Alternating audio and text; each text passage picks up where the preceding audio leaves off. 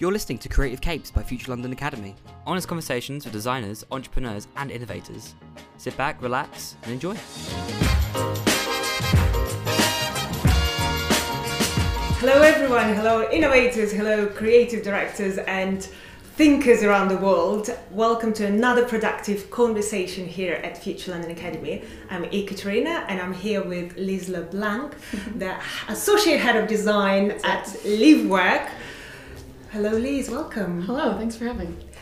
So LiveWork is one of the oldest, or the oldest service design consultancy in the world. It was founded 17 years ago. Mm-hmm.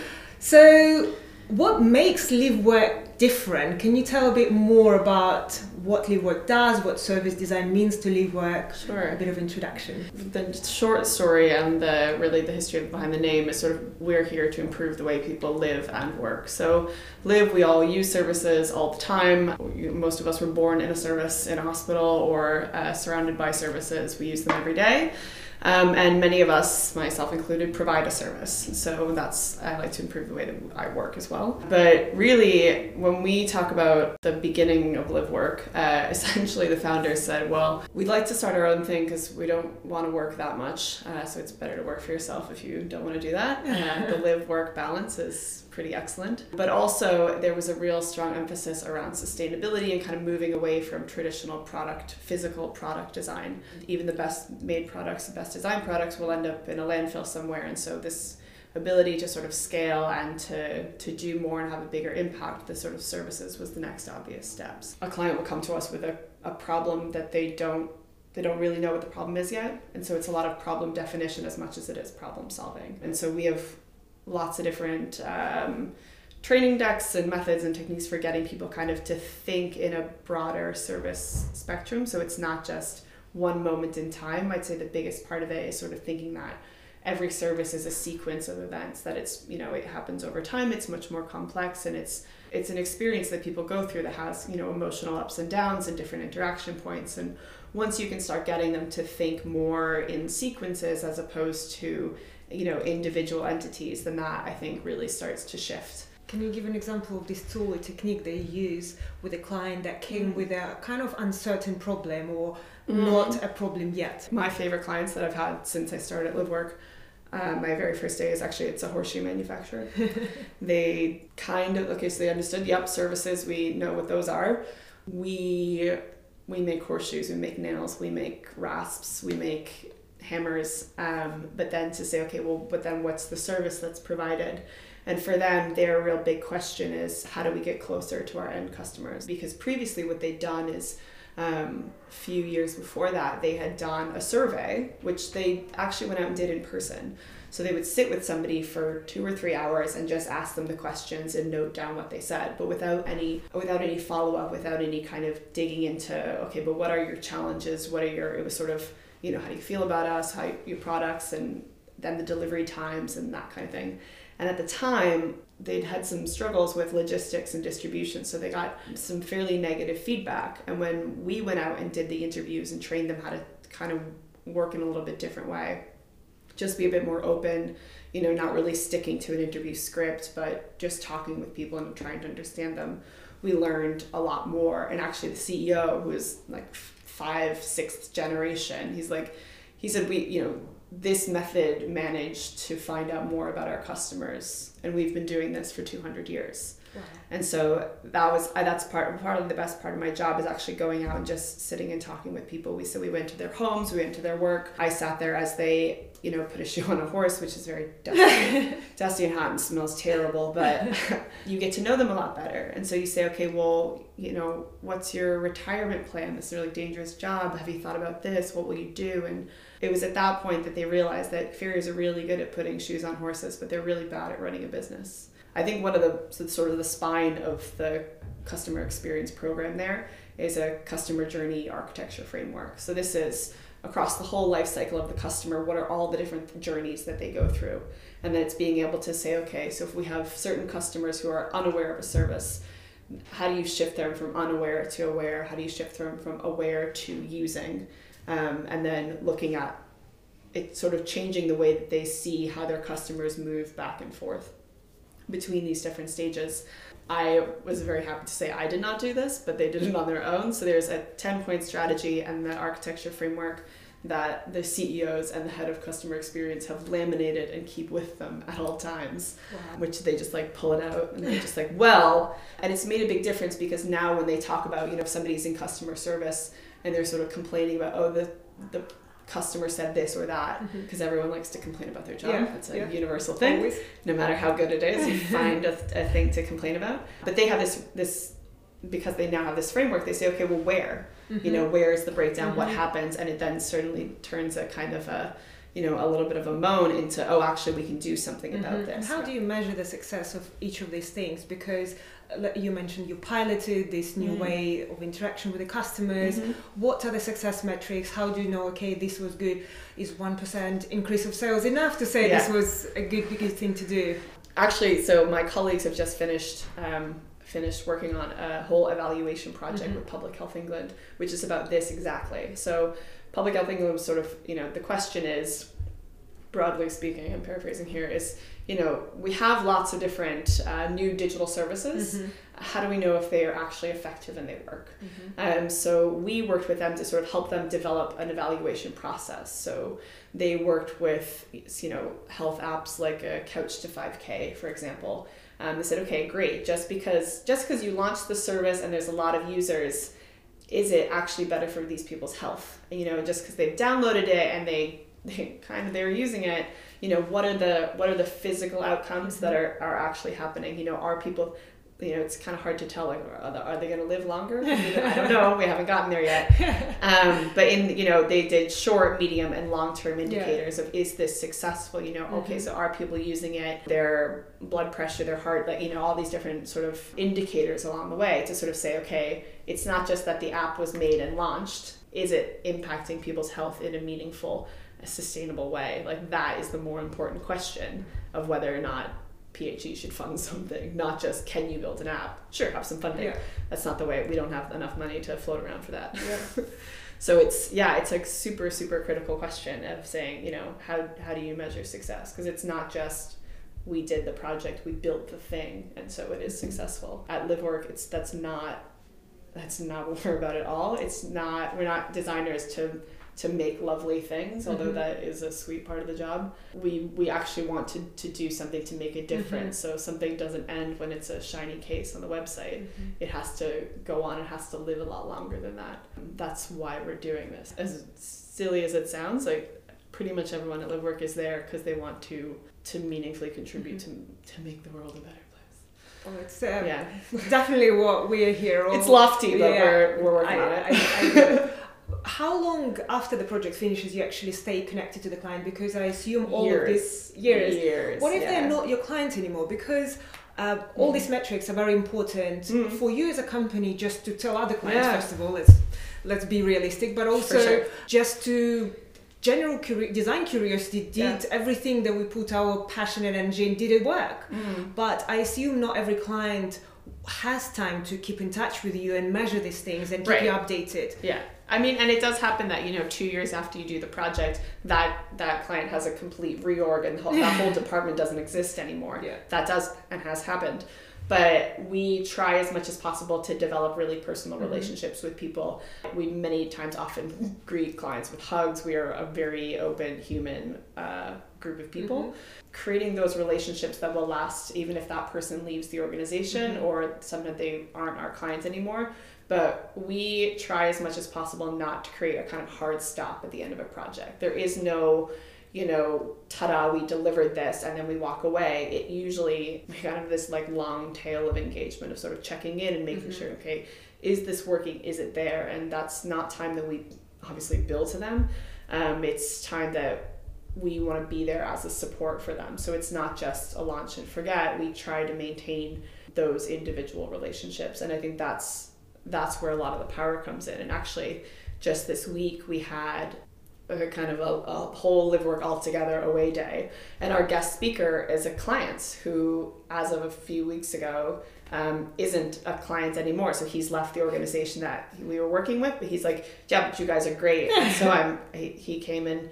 It was really interesting because he came basically to give us feedback. and to say, okay, well, here's where LiveWork is excellent. Here's where there was some things that, and we worked with him for years, but now he's just moving on, personal, professionally. He was like, yeah, I'm going to go take some time off. I'm going to do a little bit of freelancing on my own. And he was once a consultant himself, so he was more of a management consultant side. So he was really able to give us some nice insight and feedback, because of course as service providers, we'll also constantly service designing ourselves. So it was really interesting to have that perspective and to have that relationship. I think it comes with the way that we work with people. We often, or at least I'm going to speak for the whole company, I often start a lot of meetings with how are we feeling? Like, how are you? Instead of just, oh yeah, how's it going? So let's, here's the agenda for today. You start with the human side of it, and I can ask them about their kids. I can ask them about their partners, or that, that PhD you're doing, or you're selling your house. I think that really helps to build trust, because service design, it mitigates as much risk as possible, but it is change. It is different. It can be scary. And so if you can at least trust somebody enough to do that and have those conversations, then I think the work becomes a lot more interesting, and you move a lot further, a lot faster if you're a person instead of an outside consultant. I think people are really suspicious of them. I agree, and I think it's such a great thing that you mentioned that we forget about the human aspect of people who are behind the project. Yeah. Are there any other things that help you to develop this culture inside your company that makes people more empathic, more creative, and come up with better solutions? That's a good question. I mean, we have our own set of internal working principles. We have a lot of really, at least in the London studio, we have a lot of really serious conversations about how we work together, how we communicate, always trying to get better at feedback, trying to get better at more casual, informal feedback as opposed to your annual review. It's not usually like, if that's your only venue for feedback, you're in trouble.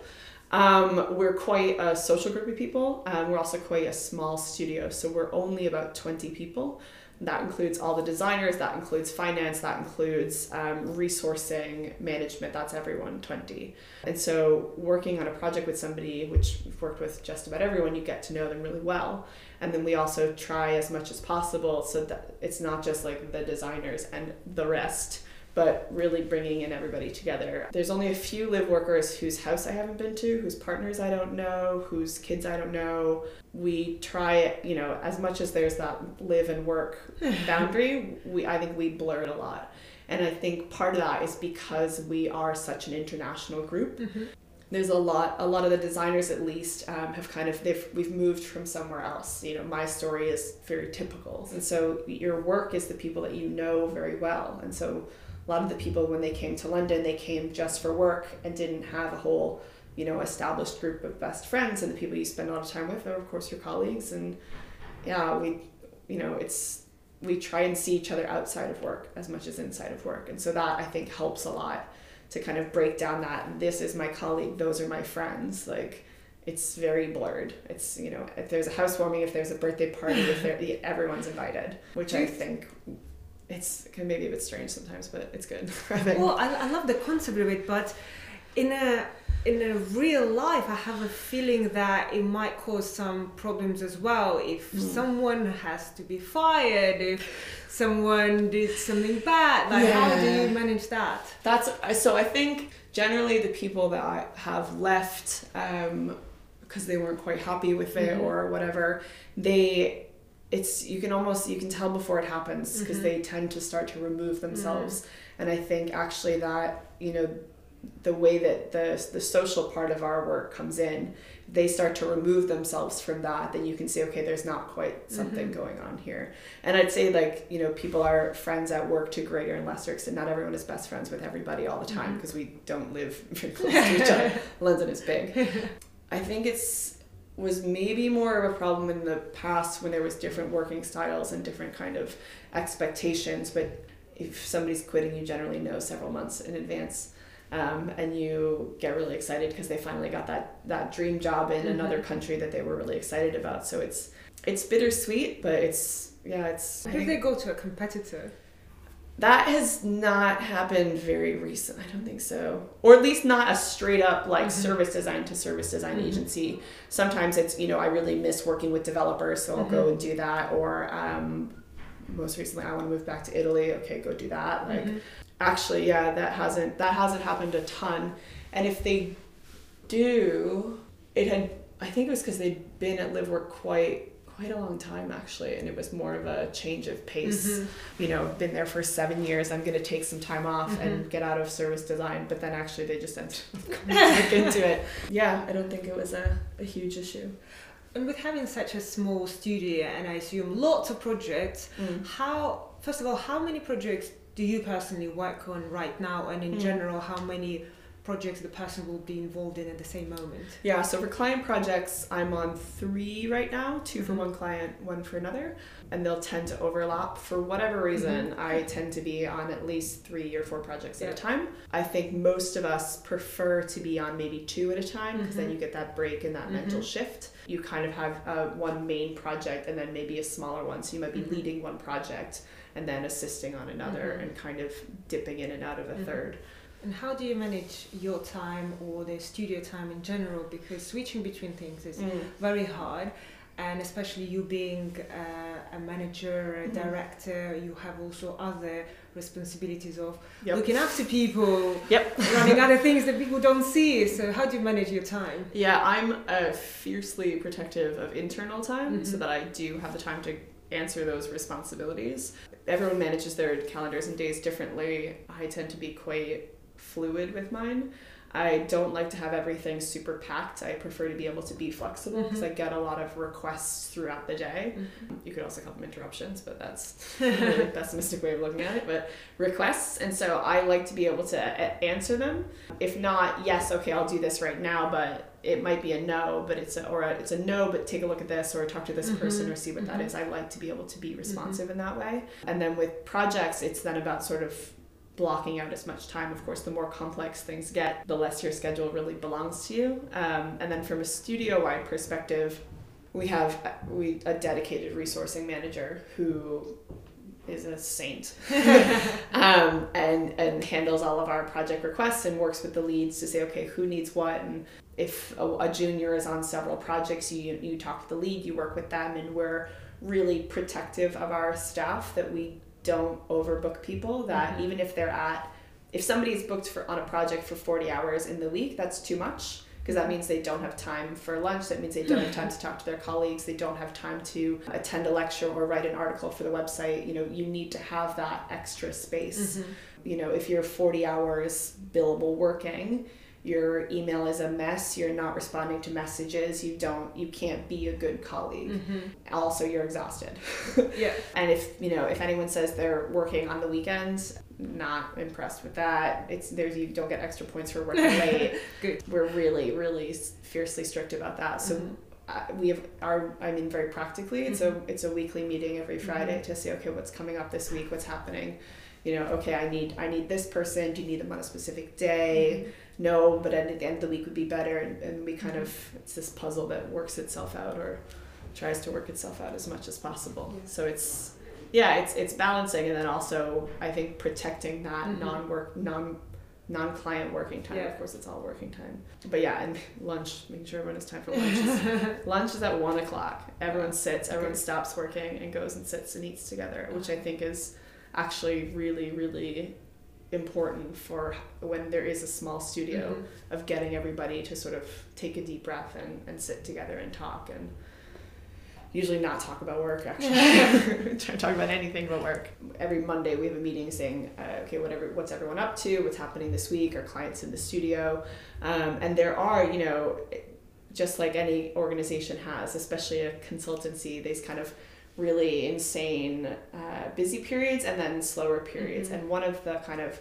perpetual challenges of the balance between resourcing and sales is, how do you make sure that those like peaks and valleys aren't so drastic? Because what you don't want is everyone to get really stressed and then to be bored for 3 weeks. At any given time, more than half of our projects are repeat clients. That is very helpful, because then we say, actually, if you can Liz can be on this project if you skip it out for another week. If you can wait another week, then that will free up this time because then this project closes. And having that relationship means that the client isn't like, no, we need this now, we're starting now. That tends to usually happen only with new clients, which then we'll do our best to accommodate that. But with existing clients, you can be a bit more flexible. And of course, we're likewise flexible with them. If they say, oh, we have not done this yet, can we skip it out? And we say, okay, yeah, we'll work on it, which sometimes is really great. Just yesterday, a whole resourcing mess resolved itself because a client said, oh, actually, I need to get this visa and it's going to be another week. So the whole thing just fixed itself, which was super cool. Those moments. That was really, we were like, that would be fine. I think that would be okay. We can do that. We can do that. And with your personal time, so because you're quite hands-on with clients, you are in the studio, what does your typical day look like? I also noticed that you have a wristwatch, which is I have a dumb watch is what I have. It does nothing but tell me the time, which is and apparently a new thing for productivity because our phones distract us too much. I mean, actually, the reason I got the watch was client focus, is because when I was in a workshop or working with a client, if I used my phone to check the time, it looks like I'm checking messages, or it looks like I'm waiting for something else that I'm not physically in the room. So I make a really good point of not having my phone present in workshops. I don't use it as a timer. The watch is enough. That's enough complexity there for me. I try to keep my mornings quiet. That's usually when I do heads down focusing space, and then in the afternoon more collaborative, more open things, and getting people together, and if you have to really work through something, I prefer that in the afternoon. And then Friday afternoon tends to be administrative tasks, because that's what my brain can handle at that point in time. One of our junior designers, actually, she started doing kind of personal retros at the end of every week, to saying, okay, let me look back and say what was good, what didn't work. And I think we really encourage people to be reflective about their work and say, okay, well, what's working, what's not working. I'm saying yes to these things because I really want to be involved, but I don't actually have the time. So how can I say no while still providing them with some value, and learning these different things? Learning to say no is a huge, everybody needs to learn this skill, and we're naturally excited and curious and engaging, and I think live workers in general tend to be very generous people. That's part of our culture, and you want to be a part of something, but it's also saying, okay, but if I'm part of this, then I have to give up something else, or there's this thing that I really care about, but actually if I try to contribute to it and don't have the time, then it won't be what I want it to be. You have this interesting concept of professional amateur that you wrote about, and I found it very interesting and kind of in a whole idea of service design. Can you talk a bit about that? It's ruffled a few feathers when I say this, but I think service designers and designers in general really have to be professional amateurs. And professional meaning there's a definite design process. There are ways of doing things that are right and are less right or less appropriate. But in the same way, the amateur of open to new things, open to trying, open to failing, open to learning especially, and that's where we get into that humble, bold thing. Another one of our internal principles is that everyone has something to teach and much more to learn. And so it's not being afraid to offer something, but also being open to learning something new or doing that. And I think there's no way that I could say ever, yes, I know all of the answers and this is it, because I'm constantly being pushed into new fields that I know zero things about. Horseshoes as a prime example. And so I'm sure you're an expert now, though. Probably not.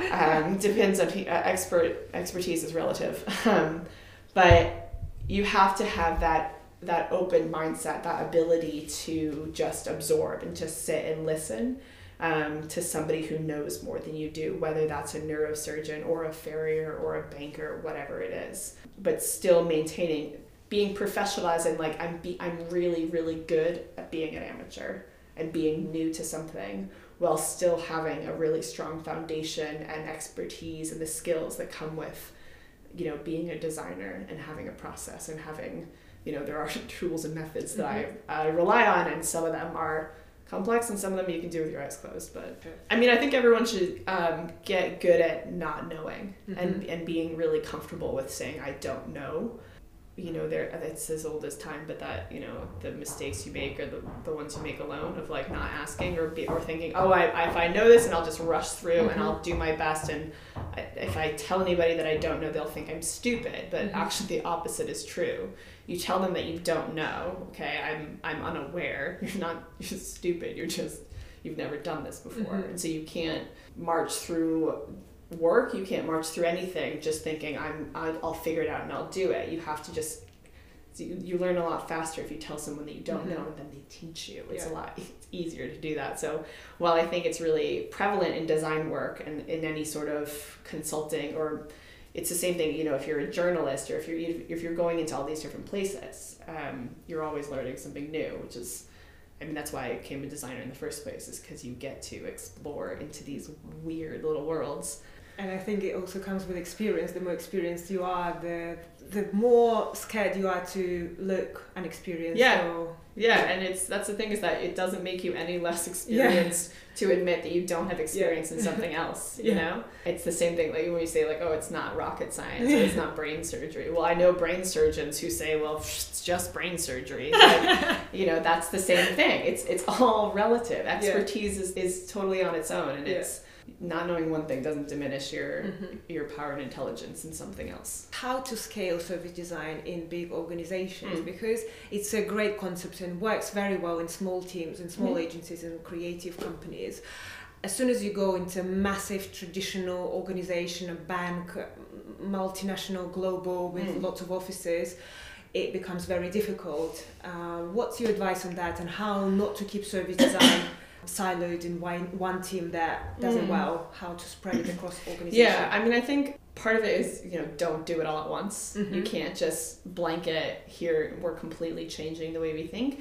There's we usually start small with one project and say, okay, so here's a different way of working, and service design with us is largely about changing the way that you change and saying, so here's a different process. With the hospice, for example, we were working for like a year and a half and really ready to launch this pilot and figuring things out. And they realized, actually, they said, we want everyone to be able to do this, to work in this way, to test out ideas and be much more open and free with that. But the problem is that it's a medical environment, it's end-of-life care, it's something that's really precious. And so people were not like, let's just try stuff. And so part of that was about saying, okay, well, let's involve lots of people from all over the organization in this first part of the project. That worked quite well. And then after a while, they sort of realized, oh, we have lots of people who are afraid to try ideas, who aren't really taking this up. And they said, okay, well, service design is that thing that's happening up over there. A lot of our workshops were like on the second floor and kind of in the far back corner. So it was like physically and literally like over there. And they were like, that's not for me. And so it was about really kind of opening that up. So we invited a whole new group of people, and we said, okay, you come with ideas and we'll do a prototyping clinic. And so it was everything from a nurse-led ward to instructional videos to a children's book, all these different things. And we just spent a day working with them. And they said, actually just talking to somebody and getting that was kind of a breakthrough moment for them. But then for the same, on a larger scale, working with clothing retailer to say, okay, well, how do you scale this way of working? So that was much more about really aligning all of the things that you do into a customer journey. So you say, here's your to-do list, and here's all the different points along the journey that it impacts this customer. And so that was a big breakthrough moment for a smaller team. But then I would say, okay, how do you scale that move? And it was a combination of kind of workshop trainings, small group trainings, one-on-one, to be able to say, okay, well, it's a balance between making something that is efficient and uniform and can just be multiplied, while still maintaining a flexibility that said, okay, but this group needs to kind of tweak it in this way, and this group needs to tweak it in that way, because then that creates ownership. So it's not being too precious with it and saying, well, here's the box and you have to keep the box perfect, and here's exactly what you need to do, steps 1 through 10, and it's a checklist, because it still needs to adapt to the way that they work and adapt the way that they communicate as a team. And so then that's about sort of scaling that slowly and saying, okay, so, and the whole organization doesn't need to be at the same stage of maturity at the same time. They'll all grow at different rates and move at different rates, because some are more complex than others. So one group may need to take a little bit more time and figure things out, and perhaps change some of the way that they're working, or a different system or software, whatever it is, in order to deliver that. So it's making sure that your solutions are fit for purpose. If we ask our clients to have empathy for their customers, then we certainly need to do the same thing. If somebody's frustrated, if they're irritated, if they've stormed out of the workshop, then it's trying to, and this isn't my term, but to give them the most generous assumption. So what's the most generous assumption that I can make about their current day? Maybe their kids sick home from school, maybe they had a fight with their partner, maybe they're stressed about something, maybe their boss is a total jerk, maybe they realize that actually what we're doing right now isn't going to work because somebody else is saying something completely different and they know. So it's asking a lot of questions. It's saying, okay, so where's this resistance? Where does this come from? And sometimes it's just because what their job is and what they've been told to do is completely the opposite of what you're trying to do. So with the hospice, they, the clinical services director and the fundraising director were getting kind of in this, debate of should we do this and should we not? And the fundraising director was really like, we cannot change things. We cannot do, because her job is to make sure that they have enough funding to exist forever. Like that's her goal, her mission. She's like, I need to make sure that we're here in 50 years' time. And the clinical services director says, yeah, but why? Like, if we do this really well, the community will be able to support itself, and we can be enablers, and we can step back, and maybe one day they won't need us. And so it was this huge, it's a mentality shift, but without asking her, usually there's a pretty good reason if people are not into something. And maybe it's just because they're, they don't like change and they're about to retire in 2 years and they don't want to learn something new right before they leave, which is totally valid. I'd get that. I wouldn't want to learn anything new. And I was like, I'm just sailing out of here. So yeah, there's always going to be, somebody that fights it and somebody that doesn't want to do things. But yeah, I find asking questions and then they say, oh, okay, turns out this designer is not totally malicious and they're not here to figure out all my flaws. And I had that happen with a nurse once. I was shadowing her, which she did not know I was coming. And I showed up at 7:30 when her shift started. And then her manager said, okay, she's going to follow you around all day. And I had my notes and I had questions and I'm noting down as much as possible because it was really difficult to recruit for this bit of research. And so I said, okay, I have to get every fact I can possibly think of because my time here is so very short. And then at lunch, she was like, oh, so you're going to write a report about how effective I am. And I said, well, no, not at all. Like, I'm trying to figure out, how I can help make things easier. And she looked at me like I was bonkers. And I said, she says, okay, because there was a politician or whatever, and he'd released some big report and had done this huge study. And it said that nursing home employees were not effective enough. And so she was quite irritated about this. And so I realized that, oh, okay, so she thinks that's what I'm here doing. And so then I turned around and I just showed her my notes. And I said, look, I've put a star every time somebody interrupts you. Because my assignment for that was, the service is generally pretty good, but there's these little things that just constantly seem to be falling through the cracks and trying to figure out why. Well, it turns out she was interrupted, I think 43 times that day. And it was like, sometimes she's in the middle of like, putting on somebody's clothes and then they call her and saying, oh, can you bring juice to this thing? Like, it's just, she's like, no, I'm busy. I'm doing more important things, or wrapping up somebody's arm in a cast. It's like, so then I started to show her and I said, here's what I'm looking at. You can read my notes. And then that was a real shift. And so from her saying like, what are you doing here? Please go away to, oh, okay. And then she started to tell me all the different things and lots more rich information than I ever would have gotten just by shadowing her, because she was then much more transparent and she would explain what she was doing and she would talk things through. And there was a moment towards the end where she was like, actually, I'm just going to go run to do this thing, but if you can help this woman put her bra on, that was super. And I was like, okay, cool. So then that was my job then. And so, because I had to be dressing in the nurse's scrubs not to disrupt too much. And I want to talk a little bit about the future as well, because we all think about where this world is going and what will happen to all of us. And I've seen you also doing some research about the future of service design and service designers, what kind of skills they need to have. So what kind of skills service designers will need to have very soon. Yeah, I mean, there's lots to talk about kind of, okay, so service designers, you're kind of in everywhere, so you need to know everything. But because the world is increasingly complex, you cannot know everything. You can't be an expert in data and policy and tech and human interactions and behavior and psychology. This is not possible. Our human brains are not fast enough for it. So I think really the skills that everyone is going to need to learn is that you need to learn how to work well with other people. I so service design is a team sport. It's not, the days of a genius designer sitting away in their studio thinking up grand ideas is over.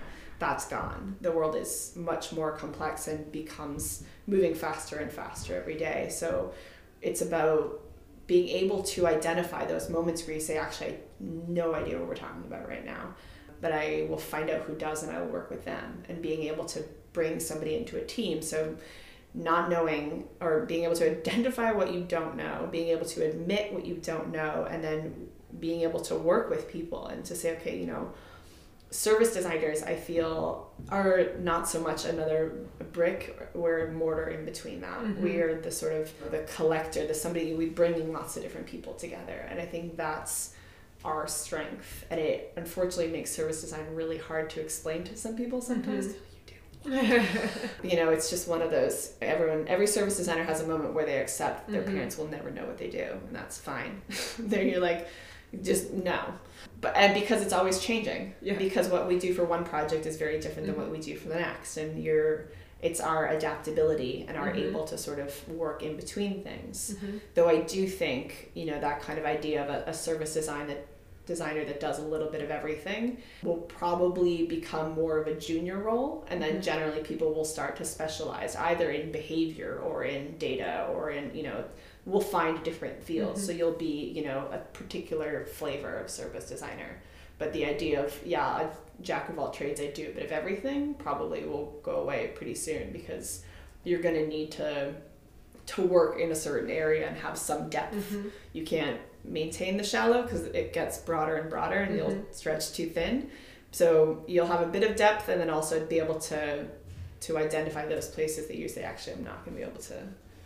And are these mainly new technologies that like data or robotics, or is it the industry? So you'll be a service designer in manufacturing or service designer in travel? No, I think it's more maybe because I work so cross-sector, and I think that's where the really interesting work comes from, is when a designer is on a project, in healthcare and manufacturing or in transportation and in banking. That's when you get that kind of adjacent possible, the stretching ideas and different inspiration. That's where really great ideas come from. So I don't think it's so much sector, although if, some people have particular passions around healthcare, around policy, around, cars or whatever it is that you're in love with, do that, because you need people that are super passionate about something. You shouldn't ignore a passion, never.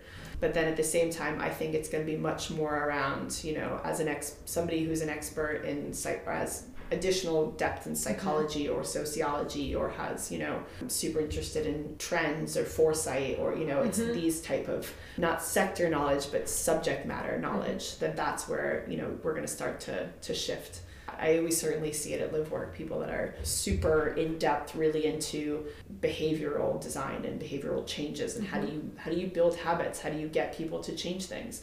Especially when we have projects in the healthcare sphere, those are habits that are really hard to change. So that's super important. But then also on the other side, looking at data, being able to work, with developers, you have to be able to speak to these different people, and you have to have a certain depth of knowledge to be able to do that. You can't just completely fake it. We try sometimes. So what would you recommend to, let's say, a service designer who is having a great career right now, working and enjoying doing service design, but maybe does not have the second degree or a passion yet? What should they do? Yeah, I mean, I don't think you need a second degree, or third, fourth, depending on who you are. I think it's more about having a curiosity. And so it's not so much of like, what is my deep passion, but what are you curious about? What are you interested in? I'm really interested in human relationships. So where that comes in is, okay, that's that's organizations, and not just like the structure with the boxes and the arrows and this is our organization, but how do teams work together? How do you build those? And so that's something that I'm personally trying to explore. And I'm not going to get a degree in it. I'm done with school. Never. It's being curious about something, and if there's, you know, dig a bit more into it and see if that's interesting and see if something, you know, pulls you into it. What projects were really exciting to you? Okay, then what was exciting about that project? Okay, that's something you're curious about. That's something you're interested in. So run after that. And if it turns out to be really boring after 2 weeks of looking into it, then find something else. There's plenty. Great. I think that's definitely a great way to explain kind of the path to find your potential passion. I have a last question for you. Sure. And this is the question that I ask to all wonderful people that I meet, because you'll inspire many, many people around the world. Okay.